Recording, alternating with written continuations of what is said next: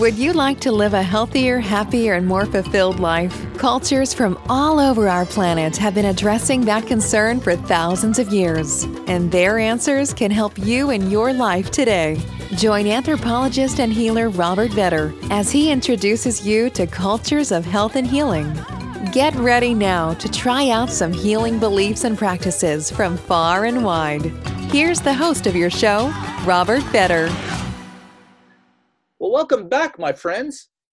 We're here for part 2 of our interview with Dr. Rogers, where we're going to find out a little bit more about the teachings of Dr. Naram and how this whole system, amazing system of healing works that we learned about in part 1. So welcome back, Dr. Rogers. Take it away. Super. Thank you, Bob. You know, I shared about my father and how he went from 12 medications to 1 in 6 months. I just, when I saw that the things that Dr. Naram could do in India was one thing, like it had a certain level of impact. But when it's someone that you love, someone that you're so connected to, like a father, a mother, a child, and then someone creates this transformation, it's like such a priceless gift, Like I felt like I'd been given worth more than millions and millions of dollars. And so I called this master healer, Dr. Naram. Now this conversation is actually, a part of it is in the book, Ancient Secrets of a Master Healer. But some of it I'm going to share, which is beyond that. So I called him on the phone and I said, thank you for giving my dad's life back. I don't know how to thank you, but I feel like I just want more people to know that this healing system exists. I want them to know so they can benefit from it, so they can have a choice. And I want to help you. And at this point, he laughed, Bob. And I remember the surprise and the shock of him laughing. Because remember the first conversation I shared where he said, he knew about internets and he wanted to know how to help more people. So I thought he still wanted my help. But at this point, he said, Clint, I do need help because my mission is to help every home and every heart on earth benefit from this ancient healing system. He says, but I don't need help from you. I was like, why? He's like, because I know you now. I was like, what's that supposed to mean? He's like, I know you now and your mind is way too crowded.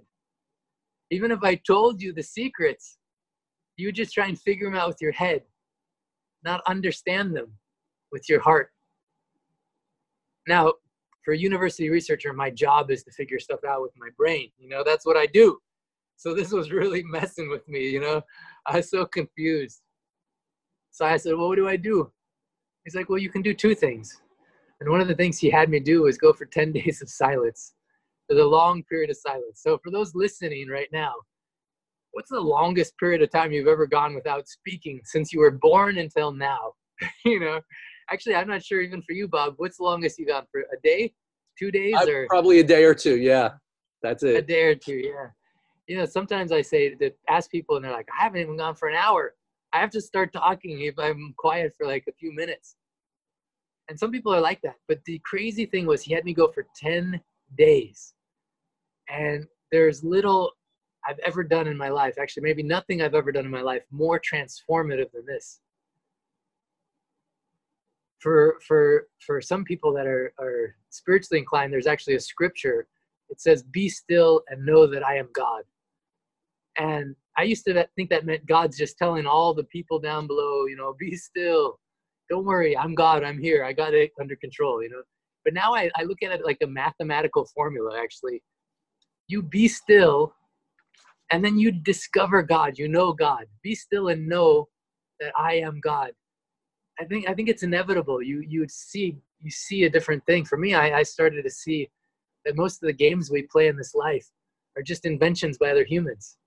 Like I have a PhD, but humans invented a university and made up this game. That you play this game and you get this degree, Like humans made up money. This game we play called Money Game. Like it's not a real thing. It just only exists because we agree it does.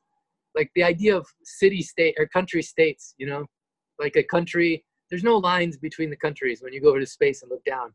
So when I came out of this silence, I was like, wow, I thought my dad needed healing. I had no idea how much healing I needed. So much went away that I was holding on to. And so then I said, now I want to help you. For 10 years, he let me travel with him more than, I don't know, hundreds of cities, dozens of countries. I documented thousands and thousands of cases like my dad. And in the process, I learned from him what I consider our life's greatest secrets. And he wasn't he didn't teach it. Like he said, I can't teach anyone anything, but people can learn. In fact, the very opening quote in this book, Ancient Secrets of a Master Healer, when you open the very first page, the very first quote says, I didn't come to teach you. I came to love you, and love will teach you. And it's amazing because we learn so much, but the most important things we learn are from love. It comes because I love my dad so much. I actually call this book a love story because it was love for my father that pushed me beyond the realm of what I thought was logical or possible into this world in which I saw healing miracles happen all the time. I saw Dr. help more than 100 people every day in Europe and US, other parts of the world. In India, 300, 500 people a day were coming to see him. And I saw what he used, and I talked to the people and I interviewed them. And they didn't do it because I was paying them. They just did it because they were so grateful for their life being given back to them. And a lot of those cases in the book, I not only share the story of the person who got better, but what was that remedy that Dr. Ram gave them? This story isn't in the book, but it's such a significant one. This woman wanted to have a baby for so long. They'd spent tens of thousands of dollars on all kinds of ways for infertility treatments, and nothing was working. And so finally her husband just found out about Dr. Ram, so they came to see him. And Dr. Ram saw them and said, okay, what are you eating? And she described some of the food she's eating. And he's like, are you eating honey? She's like, yeah. He's like, okay, because according to your pulse, your pitta is out of balance and the honey is making that happen. He says, instead what you want to have is ghee. So cut out the honey and start eating ghee. I don't know if you know what ghee is, but it's Sure. Clarified butter. You burn out the milk solid, or you cook out the milk solids, and then it's actually medicinal. So she did that, and then she had lots of herbs that she ordered that were on the way before the herb. So they've been trying to get pregnant for years. But just from this one thing, before the herbs even arrived at her home, she got her pregnancy test back and she was pregnant. And she was so surprised. Dr. Ram, he says everything is a medicine or poison depending on how you use it. Everything is a medicine or poison depending on how you use it. Even water is a medicine for so many things and a poison for some things. He says even your life's work, what you do for work, can be a medicine or poison depending on if it's aligned with your purpose. So if you're doing something that's not according to your purpose just because you're trying to make other people happy, eventually you're going to get sick. Your body will break down, your mind will break down, your emotions will break down. There will be some dis-ease. I know that's a little sidetrack, but it's not only what you feed your body, but it's also the thoughts you feed your mind, the emotions you feed your soul, your body, it's, your whole makeup. And so Siddha Veda, these masters preserved this ancient technology for how anyone can live with vibrant health, unlimited energy, and peace of mind at any age. Dr. Ram said, someone can be 20 years old and another person could be 100 years young. So he says, how can that be? There's actually a chapter in the book that's called The Fountain of Youth, And I'm listening to him talk about this. He says, can I share with you the secret of the Fountain of Youth? I'm like, yeah, I want to know. That sounds so cool. He's like, how do my masters live to be 125, 140? How did they live not only long time, but good quality of health? I was like, well, tell me. He says, well, it's in the secret. How can someone be 20 years old and another person be 100 years young? So Bob, what do you think? What does it mean? How can someone be 20 years old? What would that mean? Well, I would assume from what we're talking about here that to be 20 years old is to be out of alignment with your purpose and cut off from an energy that's greater than you. So as human beings, we come into this world with a certain amount of this intrinsic energy that we have within us.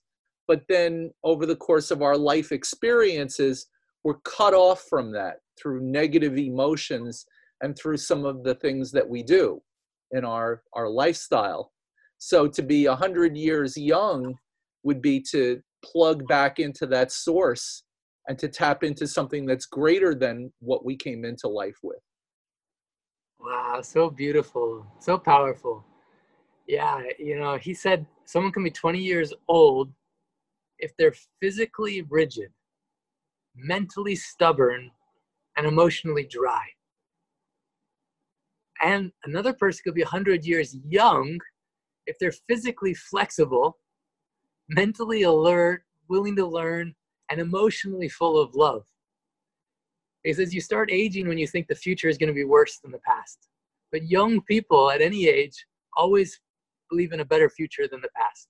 They have hope, And I think it's tied in a lot to what you said. When you're aligned with your purpose, then you have, everything's flowing for you, for your benefit. Even lots of times people get sick or ill or some pain. Really, it's your teacher. It's just saying, oh, something's out of alignment. Pay attention. Check the engine. Don't just kill that with a painkiller, but learn what's out of alignment. What else can you be doing differently? What other foods can you be feeding your body? What other food thoughts can you be feeding your mind? Emotions you can be feeding your soul, your heart and your soul. So he said, really the secret fountain of youth is flexibility. So my question for those listening is this: how flexible are you? Physically, mentally, emotionally, at this time, this great time of change that we find ourselves on planet Earth, seeing unprecedented things happening. How flexible are you? How willing are you to learn, to grow, to meet this challenge? Dr. Ram says there's more power inside. The most important power is inside of you, not anything that happens outside of you. So instead of becoming a consumer of your circumstances, become a creator. Become a creator. And how do you become a creator? When you become aligned with who you are. He said 95%. Can I share one more secret with you, Bob? Mm-hmm. How much time do we got left in this section? You have about another 5 minutes. So this is an important concept. Dr. Ram, he said his master taught him 95% of people on the planet don't know what they want. They don't know. So they're window shopping. They try this job or that job, this career, this wife or that wife, this husband, that husband, this window shopping, trying anything. And then when that sadness, when that kind of frustration comes, they just seek distractions. Watching TV, see a movie, play some game, go somewhere, move, try. But instead of facing what that is, that core thing, he said 3% of people, they actually discover what they want, but they never achieve it because they don't have the right tools or technology to achieve it. He said 1% of people, they know what they want and they achieve it, but then they never enjoy it. Because in the process, they got health problems, relationship problems, kid problems. And, actually with Dr. Ram, I probably met half a dozen billionaires, and I don't know how many dozens of millionaires. And he's right. A lot of people who have decided what they want and they've achieved it are not enjoying it because there's such a severe problem that it makes it so you can't enjoy that thing. So Dr. Ram says, Siddha Veda, this technology my masters preserved, is the lost ancient art and science of how to be the 1% of people that know what they want, that achieve it, and they enjoy it. And so a lot of what the book does is it takes you on a journey where it helps you, every chapter unlocks a different part of your mind and your heart, so you become open to a possibility that actually who you are really is maybe different than who you think you are now, and what's possible in reality is maybe much more expansive than what your mind has accepted in the past.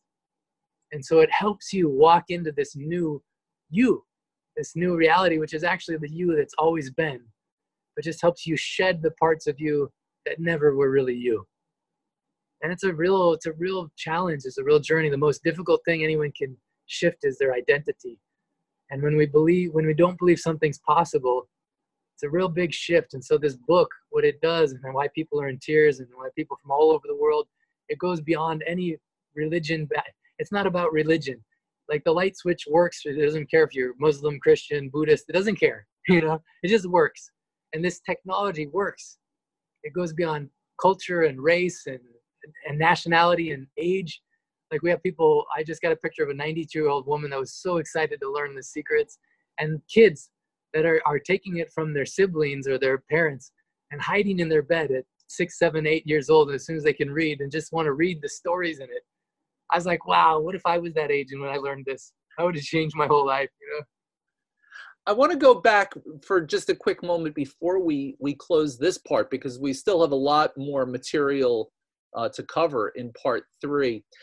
But I want to try to place this within the confines of what most people might know who have an interest in health and healing and Hinduism. So a lot of our listeners are probably familiar with the concept and the practice of Ayurveda. So to what extent does this system come out of Ayurveda, and to what extent is it something separate from? Yeah, great question. You'll see a lot of similarities in some different areas, like the 3 doshas, Vata, Pitta, Kapha. Some of the technical aspects are very similar.